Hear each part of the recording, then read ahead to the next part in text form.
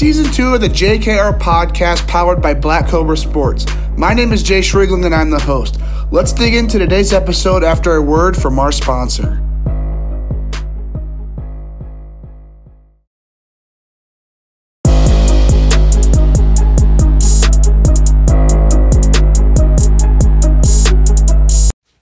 Today's episode sponsor is Mind Baseball, located in Dallas, Texas.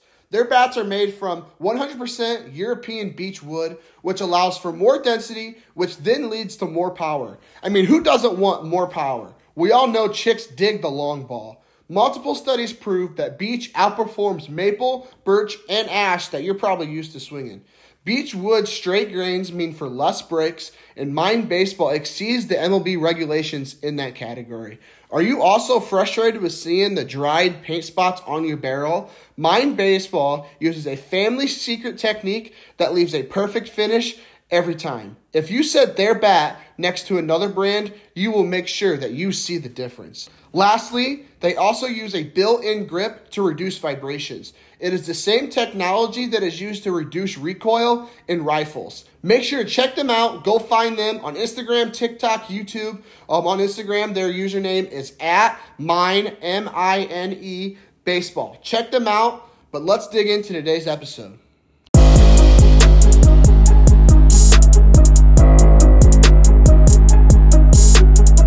And welcome back to the JKR podcast. Today we have former Indiana Bulls outfielder and Penn baseball incoming freshman Gavin Collins on the JKR podcast for the final week of the Indiana baseball series. Gavin, super pumped to get you on the show, man. How are you doing today? I'm great, man. How are you? I'm doing good, man. And hey, to get started, thanks for coming on the show. Pumped to have you. I know you had a great season there at Northridge. What was it, like 10, 11 home runs? I know you completely dominated the competition up there in Northeast Indiana. But before we dig into baseball, first question I always like to ask everybody is, for those who don't know you, how would you introduce yourself? Who exactly is Gavin Collins? Gavin's a baseball player. I'm an outfielder. I'm from Northern Indiana. I play at Northridge, like you said. Kind of come from a small town, but just trying to really make it out. Hopefully I can do something with my life. Going to the big city in Philly at UPenn, so that's going to be really exciting. But overall, I'm a competitor on the field, and I try to be the best. Okay, awesome. So before we dig into that small town and Northridge High School ball, let's dig into travel baseball with the Indiana Bulls. Kind of take us through your travel baseball experience, kind of what that was like, maybe before the Indiana Bulls, getting connected with them. Just, take us through that travel experience. Yeah, so I grew up playing for a small town called the Middlebury Mavericks, which was a bunch of kids from my hometown that played travel ball around like Warsaw, some BPA tournaments. And we were always all right, but then we'd go down to Grand Park, play at those big teams, and we'd just get smacked. So then I played for the Michiana Scrappers, which was kind of Michigan and Indiana. It was pretty similar to the Mavericks, but just a little bit better competition. But we'd still go down to Grand Park, and we just couldn't win tournaments. We couldn't win games. So obviously playing at Grand Park, you hear about the Bulls, and I went to a tryout one year and just felt it was right. I met the coaches. Tony Cookerly was my first coach. I actually really liked him, and had a few phone calls with him, and was like, you know what, I played white for my first year, but I mean, it was a great fit. It was definitely better than the competition I was playing at. So we would actually compete at that Grand Park level at, 13, 14U. Yeah, so starting off with Bulls White, I know you mentioned there that you played for Bulls Gray for a summer as well. Going from all those different levels, Bulls White, Bulls Gray, Bulls Black, for you going through those three different areas of that Indiana Bulls program, how do you kind of see the difference, amongst those three teams? Yeah, there's a huge difference. So growing up when I was 13, 14U, I didn't physically have the stature to be a D1 kid. I was kind of underdeveloped, not like, Clark was at 15. I was just not that kind of guy. So when I tried out, I made white, and I had an okay year. I was always a good in-game player, but I never had those stats really like at a PBR showcase that some other D1 kids had at that time. So played white for a year, all right. And then at the tryout again, the next year I was on gray, and then I had a standout year and kind of started to develop my body a little bit better. So I played really well that year, and then came back to the tryout for the Bulls and made the 17U black team.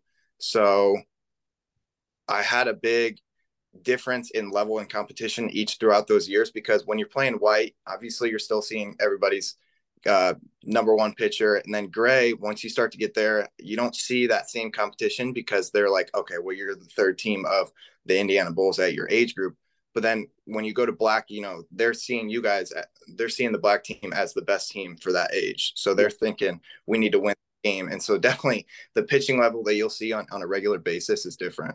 Yeah. So, as you're jumping around from, Bulls white, Bulls gray, Bulls black, how were you able to build relationships with, different coaches? I know there's different coaches at each age group, and then also for each white, gray, black team, but then also for teammates. Because obviously, if you're jumping around, I mean, I'm sure you're not on that same exact team every summer. What were some of those relationships you're able to build? It was definitely a little tough because each year you have different coaches. Like I said, my first year with White, I had a great coach that I hit it off with, Tony Cookerly. He was a nice guy. Then the next year, Brad Pearson, who was another former high school coach. So, I mean, they're all nice guys. So it's easy to build relationships with them, but you're never really on that personal level because you're only with them for a year. And it's the same with students too, or the players too, because you're only with them for a year and everybody goes to a different high school. So it's not like you're talking to them about, some other kids that don't play baseball. So you never really have that like friendship with a bunch of the teammates. But I mean, everyone's cool, everyone's nice, but we talk to each other with what we can. Yeah. So for you having, a pretty good understanding on what this Indiana Bulls program's like, obviously going from, all those different levels with the Bulls, what do you think has led to that Indiana Bulls success? Obviously, they've built a great program here these last couple of years, have, consistent Division I prospects like yourself going out every year. What do you think has led to that Indiana Bulls success? It's definitely coaching. Plus their name is just the program that they have built is a standard for good players to want to come. So the coaching that they have it's top tier. That, and then since they've already had a bunch of D1 kids and a bunch of good kids go through their program, that attracts other kids. So they're just building on top of what they've had. Yeah. So looking back on it for, Michiana Scrappers, looking back at the Middlebury, I think you said Mavericks, and then in the Indiana Yeah. Bulls. Just looking back at your entire travel baseball career, what are just some of those favorite travel baseball memories that come to mind? Because you're always having fun off the field with some of your teammates who may be doing some cool stuff on the field. Just what are a couple of those just favorite travel baseball memories that come to mind? I have to say it's got to be 12-13U at the Michiana Scrappers, because that friend group that I had was a little bit closer. We all grew up in relative schools, so we knew the same people. So the friendship was more there. But we played at a tournament in Cedar Point, which we ended up winning that tournament. But with that tournament, you get free tickets to the Cedar Point rides, and it was a blast going on all those rides with my friends. Yeah, I'm sure. So with you playing for those local teams, Michiana Scrappers, Middlebury Mavericks, Yeah. when you did switch to that Indiana Bulls, even though it was the white team at that moment in time, what was just maybe some of the differences, some of the similarities you saw between the Bulls program and then some of those local areas as well? There's not much, honestly. I mean, it's just there's different locations that you're playing at. So we played with Michiana Scrappers. We played pretty locally. Um, you would see some of the best guys locally be just as good as some of those Grand Park guys. That was probably the biggest similarity. But I mean, those Grand Park guys were always top tier at that age, at 14, 15U, because you weren't traveling down there unless you were pretty good. Yeah, I'm sure. So this year, this summer for your 18 year playing for the PRP Mambas. I know that team's got you, Alec Hirschberger, John Curl. I've also seen there. I've been seeing a couple of tweets throughout this summer as you guys went and played for your first tournament. But, just what are you looking forward to most of playing for PRP? Maybe the difference you've already seen between them and the Indiana Bulls. What's that kind of looking like this summer? I'm really excited. Yeah, we got, I think, 36 kids, almost all of them, but are committed, all but one maybe. I'm pretty much just looking to get at bats in against some good D1 arms to get ready for next year. I mean, that's really the goal. If we're playing 18U tournaments, every arm that we're going to see is committed somewhere. So they're going to be, upper 80s, low 90s. So it's just going to be trying to get good at bats, get quality swings in, and, do my best and just get ready for the freshman season. Okay, so let's make that transition to high school ball, like we talked about earlier. From a small town there in Middlebury, playing for Northridge. I think you had a pretty good year this year. I can't remember the exact stat, but it was quite a few home runs I saw. Kind of take us through, I guess, just your entire high school experience. Your sophomore, junior year, going into your senior year as well, where you pretty much dominated this Northeast baseball competition. Kind of take us through your high school experience. Yeah, so freshman year, I believe I would have played varsity. It was 11 seniors for a 1,300 school class, which is just ridiculous for us. But we would have been pretty good that year. It was unfortunate the COVID year, but then all those seniors graduated sophomore year. I batted fourth. I batted around 300. I did all right, but we had just not a lot of seniors. We were an all right team. Ended up, I want to say, third in the conference that year. Was still kind of developing as a player at that point in my career, but then we got a new coaching staff my junior year, and that's really when I took off. So they put me in the leadoff spot, which I'm not typically a leadoff hitter, but I ended up getting the most at bats on the team, which is really what they were looking for. And I think I batted around 520 my junior year, and I led the state in doubles. So I did, really well as a leadoff guy, just trying to get on base. I think my on base percentage was around 600, 700. So I did my job there. Ended up losing to Penn in sectionals that year. I mean, just a tough team. They won state that year, so played well. Senior year was pretty much a repeat. Just didn't have the doubles. I batted one hit below 500. I know it's a little unfortunate, but I was but didn't have as many doubles as I did the previous year. But I ended up having 10 home runs, which I think was second or third in state. So kind of a different role, but I mean, I still got the job done. Yeah. So, coming in with that new coaching staff, you said they came in your junior year with you already having, that one full year of experience. And you also could have had, your freshman year as well if it wasn't for COVID. Were you maybe one of those guys that, maybe helped the coaching staff, just get adjusted to Northridge High School baseball? And then how are you maybe stepping up as a leader in the dugout with some of your teammates, being, a guy who has some experience, your senior year this year, maybe how are you a leader kind of just helping, helping players, helping some coaches? Yeah, so I remember the first practice, the coaches came to me and they're like, "Hey, we saw your max prep stats last year. You batted 300 as a sophomore. We know you're a guy that's gonna definitely play as a junior." He was just asking, really, what's the breakdown of our whole team? What did we struggle with last year? Who do we have coming back that's going to be really good? So that's kind of how I helped the coaches transition into our school because they came from a different high school, so it was definitely a little bit different for them. But then as a leader, I'm not a very big vocal guy, but I try to help out my teammates as much as I can in the box because they do like to have some advice if they can take it. But when it comes to being a leader, it's hard for me to be a vocal guy because that's just not really who I am. I try to lead by example. So one of the biggest things that I've noticed throughout my high school year is when I batted leadoff, if I got on in that first inning, it definitely changed the momentum for the whole game as opposed to like not getting on. So that's how I tried to lead is getting on base, definitely getting to that pitcher in the first inning. So you mentioned Penn High School baseball there a couple questions ago. I mean, I know they're in state this year. They were state champions last year. I mean, Northern Indiana baseball competition was pretty darn good. You got Westview there as well, which is, I believe, some sort of rival there with Westview. If you kind of had to look at just what your spring schedule is looking like, how would you kind of just explain what Northeast Indiana baseball competition is looking like? Oh, it's tough. I mean, every team's got one good pitcher. So, and if you're a team like we were, I believe we only lost a handful of games, but we're seeing a lot of guys as aces because you just don't have that competition to throw a number three or number four to even compete in a Northeastern game. So a lot of the times the number ones are getting thrown and it's really tough, man. It's a dogfight out there. I mean, their guys are trying to win and it means a lot. So while you guys are facing everyone's ace and everyone's number one throughout the spring, who would be, and I think I might already know the answer to this, but who would be the toughest pitcher that you had to face, whether that's this spring, last spring as well, who's just that toughest pitcher here in Northeast Indiana? That's tough. I want to say Lehman just because sectionals. I mean, he threw a two hitter in our sectional game. The guy is a phenomenal catcher, but on the mound, he's good too. He was sitting 88, 89, and then threw a 70-mile-an-hour curveball. I mean, he two hit our entire team, played really well. He was good. Yeah, I'm sure that's exactly who I was thinking. I thought it Yeah. could have been, Max Engel. I've heard some great things about him as well. That he's a pretty darn good pitcher too. But final question when it comes to high school ball, travel baseball, obviously, playing with pretty good competition up here in Northeast Indiana, playing travel baseball for the Indiana Bulls. How would you kind of compare travel baseball to high school ball? Maybe what's tougher, what that mindset change is there going from high school ball to travel ball. What's that looking like?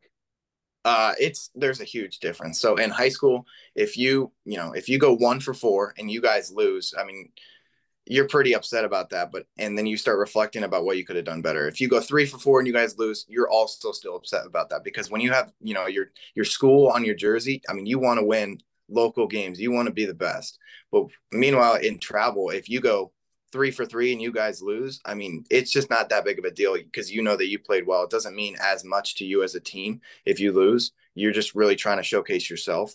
But I mean, in high school, if you do well and then you lose as a team, it hurts a lot more. It really does, because you want to win all those local games. You want to have, your name at the top, especially when people are watching and you're playing against people you know. Yeah, I'm sure. But no, so I see that Penn logo there on your sweatshirt. Let's go ahead and dig into the whole recruiting process. Mm. Kind of take us through that. When to get started, when did you start getting noticed by some D1 team? Just kind of take us through that recruiting process.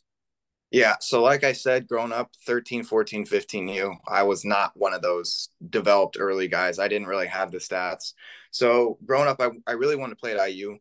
Both my parents went there and my brother was there now. He's actually a junior. So I just grew up a Hoosier.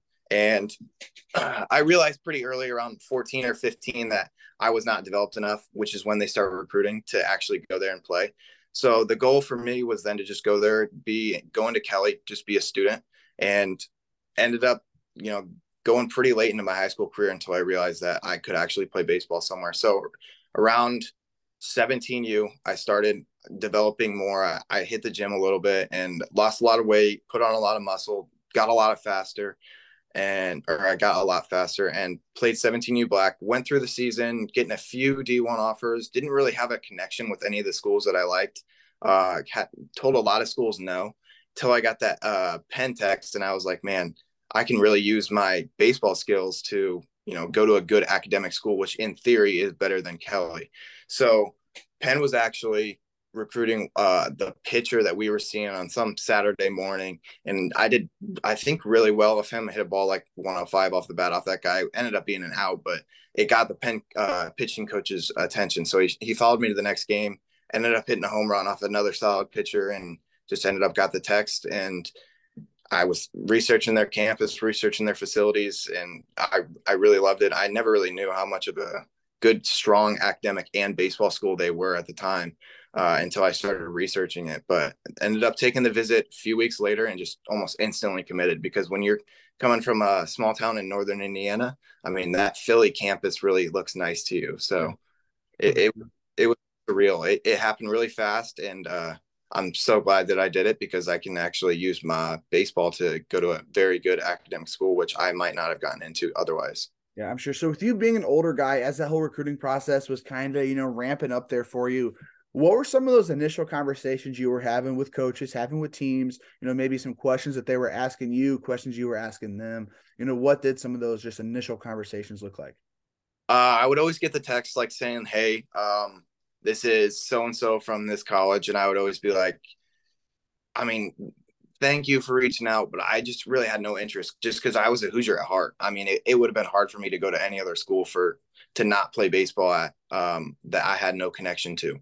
So I would get some texts from like Southern Illinois, some Wabaches, some like D3s. I ended up actually having a few conversations with Butler and Michigan State, but I mean, I just really didn't have a connection with any schools. And so I pretty much told a lot of schools over the phone I'm good before even taking a visit. But Penn actually was one of those schools that caught my eye. Yeah. So you were actually getting offers from schools to go play college baseball, and you were still thinking you thought IU was the place for you to go be a regular student?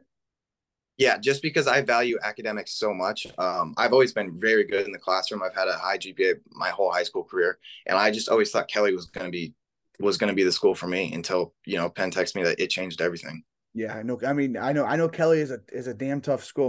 So I go to IU. Both my roommates are in Kelly, and I see all the work they have to go through week by week, all the different homework they got, and just So yeah, Kelly's a pretty good school. But so as you're going through that, take us through that official visit at Penn. You say you fall in love with it right away. Downtown Philadelphia. I know it's a pretty nice city there. Just kind of take us through that visit, kind of what you were seeing, and when it kind of hits you. Okay, I think Penn's the place for me. So Penn is like right outside of Philly. I mean, you can literally see in Philly from the top of its buildings. So it still has that city feeling. All the buildings are kind of old timey, but they're all renovated nice. I mean, the university was founded by Ben Franklin. So, I mean, it just kind of gives off that feeling. And right away, I knew it was for me because of the stature and the feeling of the campus itself. I've been to IU, I've been to a lot of those colleges, and they just didn't give off the same feeling that it did for me. So as I was walking around, I toured Wharton, which is their business school. I toured a lot of their libraries, a lot of their dining halls, the field, obviously, and just knew that this city feeling, because I've growing up, I've always wanted to live in a city. I just knew that it was for me. I mean, it's kind of hard to explain, but if you visited UPenn, you would know what I'm talking about. But it's a surreal place. Yeah. So as you're going through that, you go through the visit, you commit, you officially sign there, probably the fall of last year.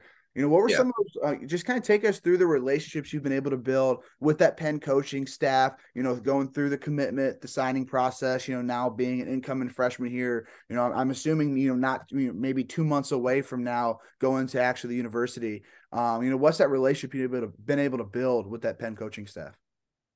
Obviously, it's been great. I first met the pitching coach, so I got to know him really well, and then I got in contact with their hitting coach as well, and then the guy that I'll be working with more my freshman year. But when I went there, loved the head coach John Yurko. I mean, he's just a wiry guy. He loves how he talks about the game. He's got a lot of passion. Doesn't really screw around much, but he's a good guy.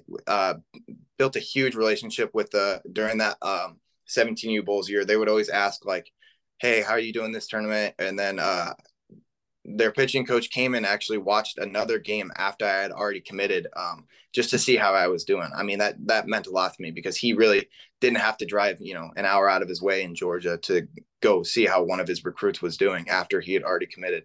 And then constantly throughout the year, I always see them liking my tweets, especially that our high school posts out on Twitter, like saying, hey, Gavin had a good game. And they're always liking it. And then they're always texting me afterwards saying like, hey, save some of those hits for next year. I mean, they're really excited for me coming.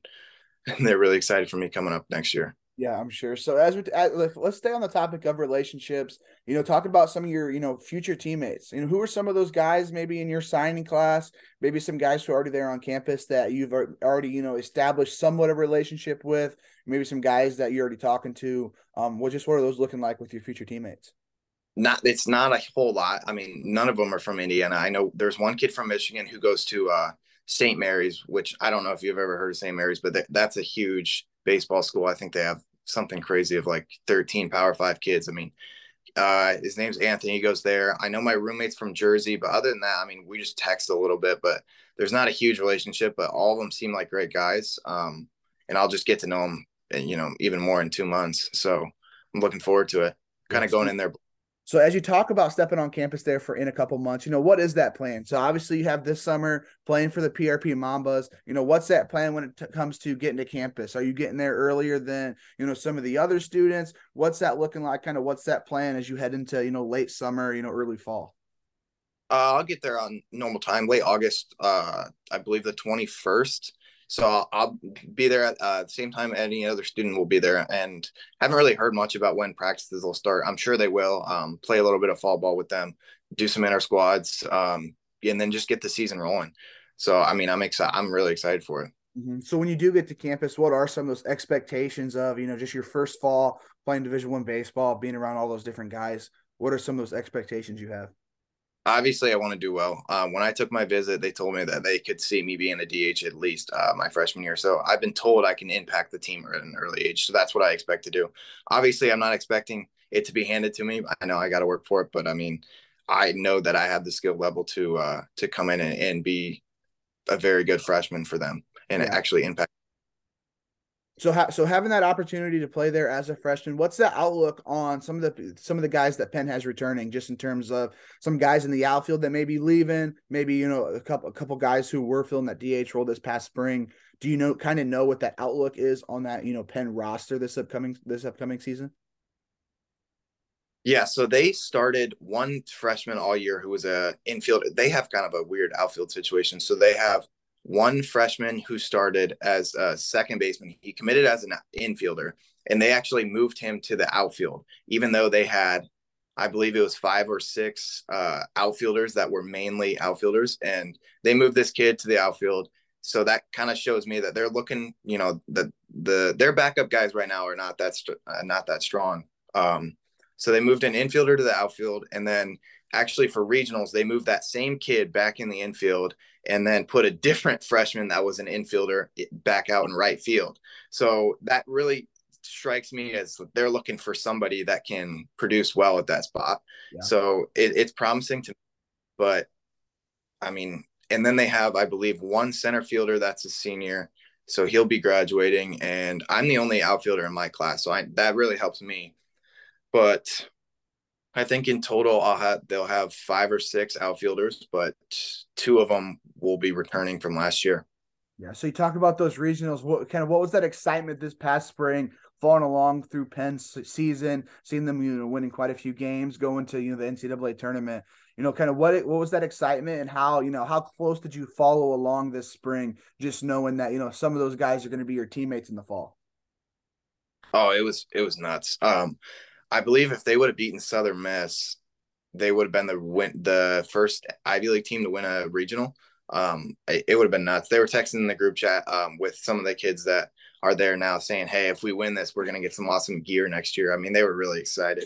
So they ended up beating Auburn, which was nuts. And then Auburn ended up losing pretty easily. Was kind of surprised by that. So beat Auburn, and then they beat Southern Miss. So then they go to 2-0.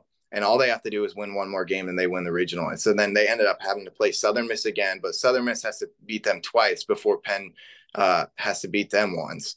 And ended up kind of choking a little bit. Southern Miss beat them twice, which really hurts. But I mean, they made it really far, and they did pretty well. I mean, I'm very proud of the guys, and I'm just excited to be a part of it next year. Yeah, obviously, anytime that you're making the NCAA tournament, that's a sign of a pretty darn good year. But let's Yeah. dig into the last baseball segment I had. So like you were talking about earlier, which is the whole Penn outfield situation. I know you are a primary outfielder. Also see that you play a little bit of first base as well from your, PG PBR account. Kind of what is that plan? I know you talk about DH, but what is that plan as you get to that next level? Are you sticking in the outfield in your head, maybe moving to the infield? I know you said Penn kind of, is kind of moving players around quite a bit. What's that plan? And then where do you kind of see yourself sticking when it comes to the outfield spot, whether that's the corner, whether that's center field, just kind of what's going on there? Growing up, I was a little chunkier, so I played first base. And then I started to slim out, get a little faster, so I had to move to outfield. So I've always been like I've always been a dual threat. I could always play first base or outfield. I have instincts at first base, but I also have instincts in the outfield. I haven't played first base in a minute, but I mean, I can pick it up easily. So I committed as an outfielder, and I plan on staying in corner outfield. I can play center, just never really did it though.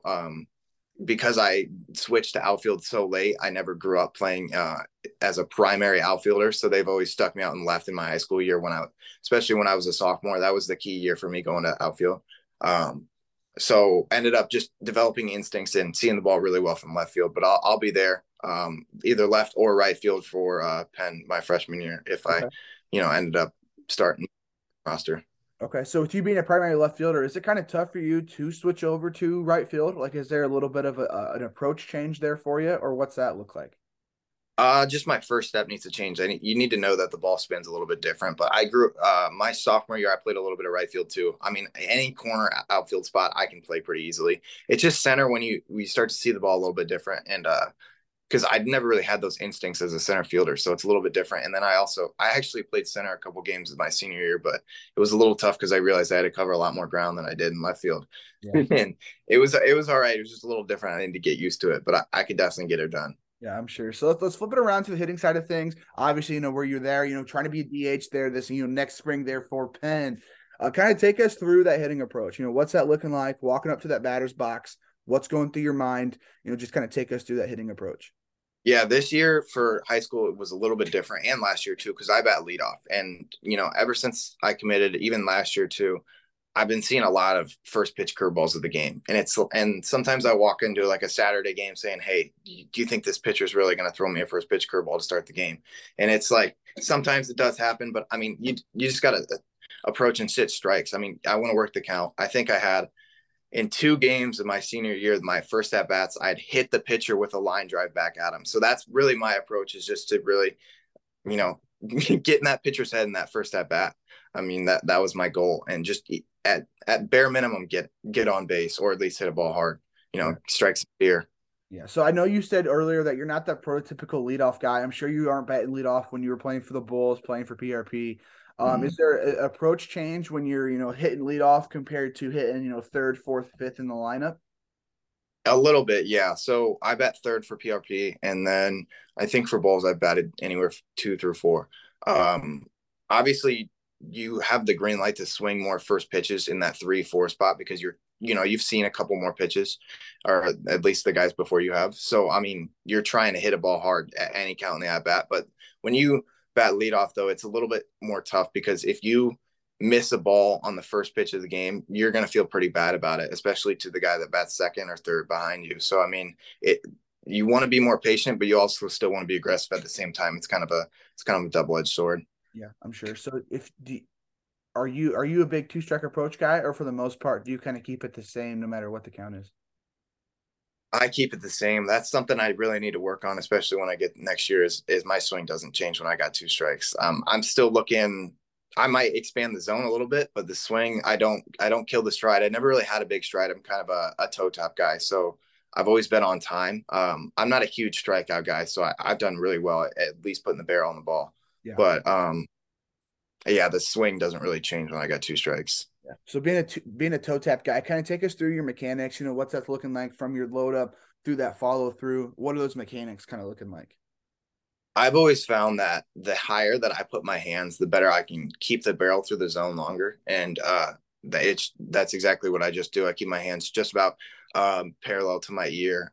As I load, everything feels very natural to me. I've never really gone to a hitting coach, maybe a little bit when I was younger, but didn't really teach mechanics that well. Just kind of always been a feel guy. So as I'm loading, I'm a toe tap guy. I try to stay back on my back foot and just unleash on a ball. But the biggest part for me is really visualizing me finding a barrel on the ball. And, more times than not, when you visualize it, you're going to end up doing it.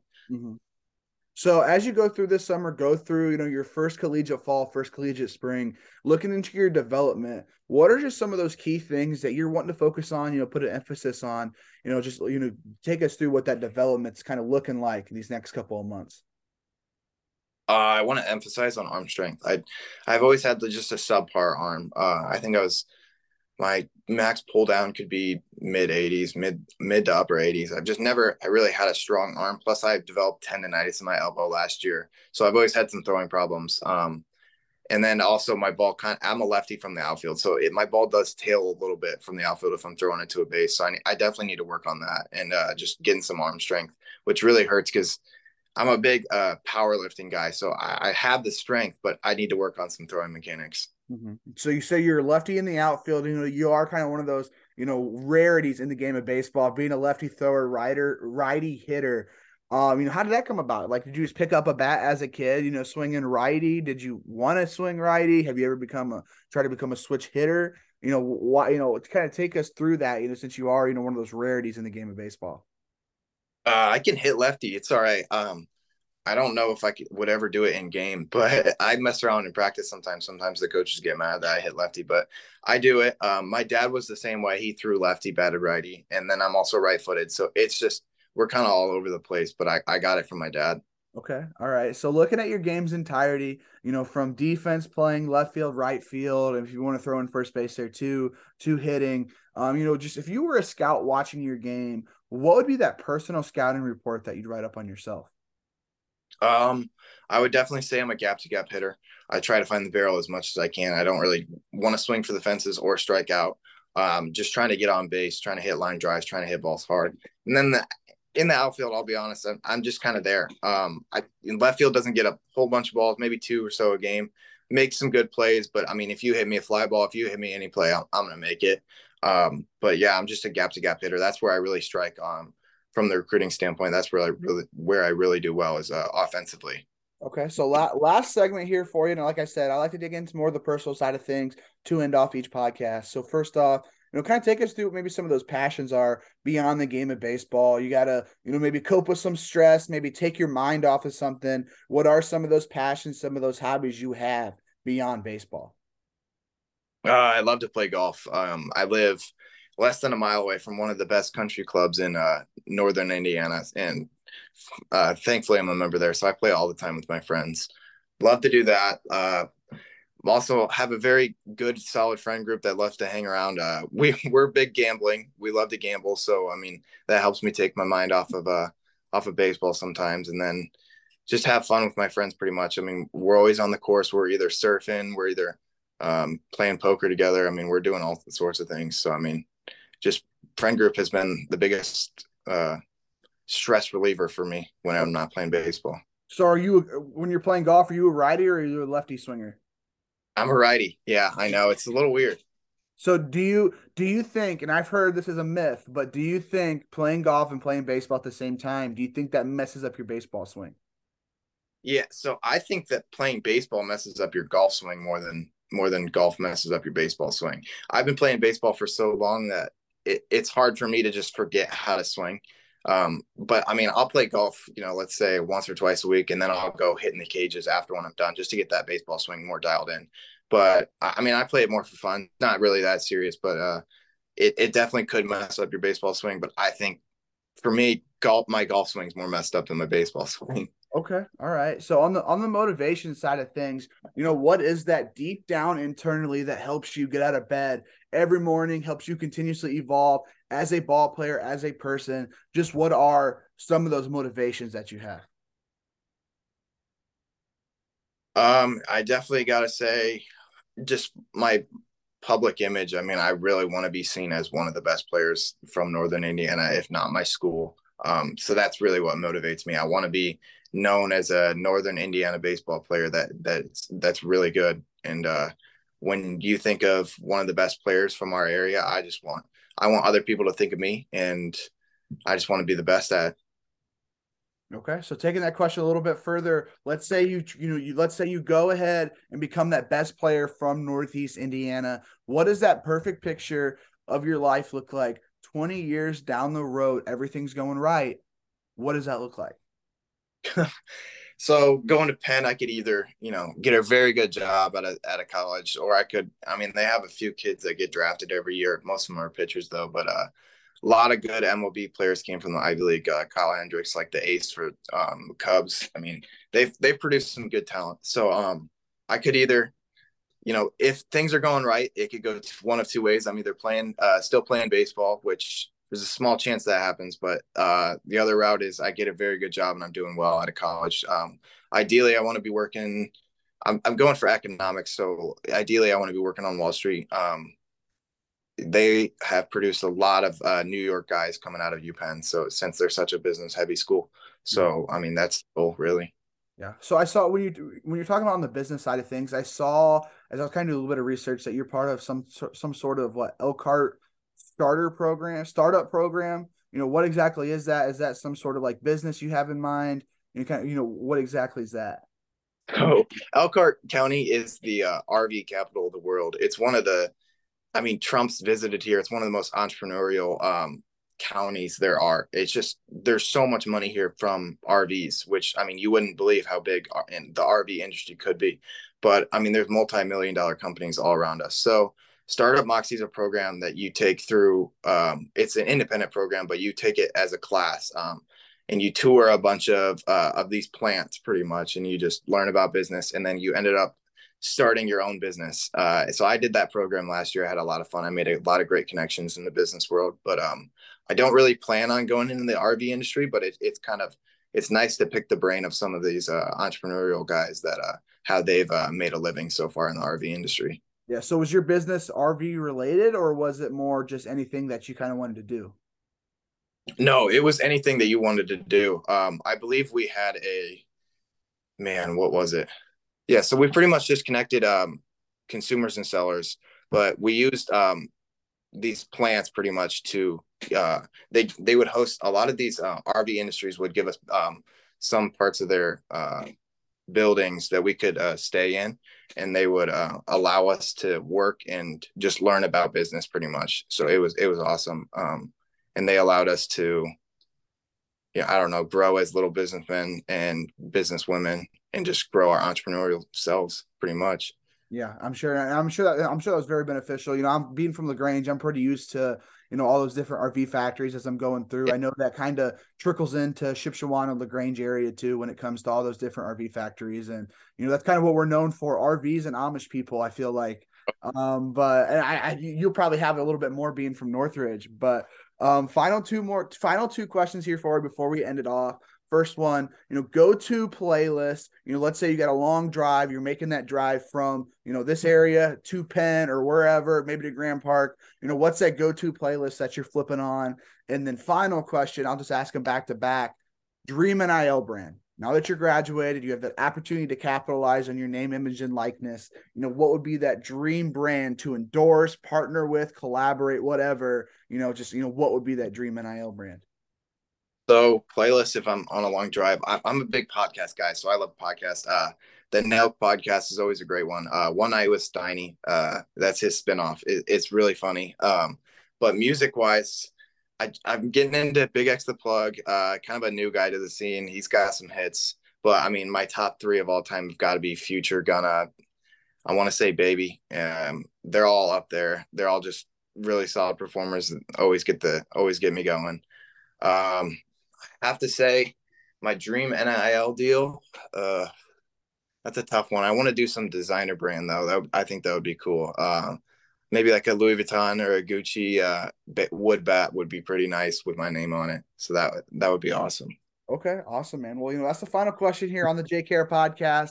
Really appreciate you coming on the show. Best of luck as you go through the rest of the summer with the PRP Mambas. Hopefully you guys are, winning a couple tournaments here as your travel baseball career comes to an end.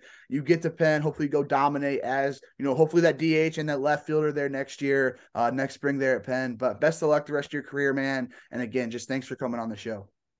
Thank you. Thank you so much for having me. It was fun.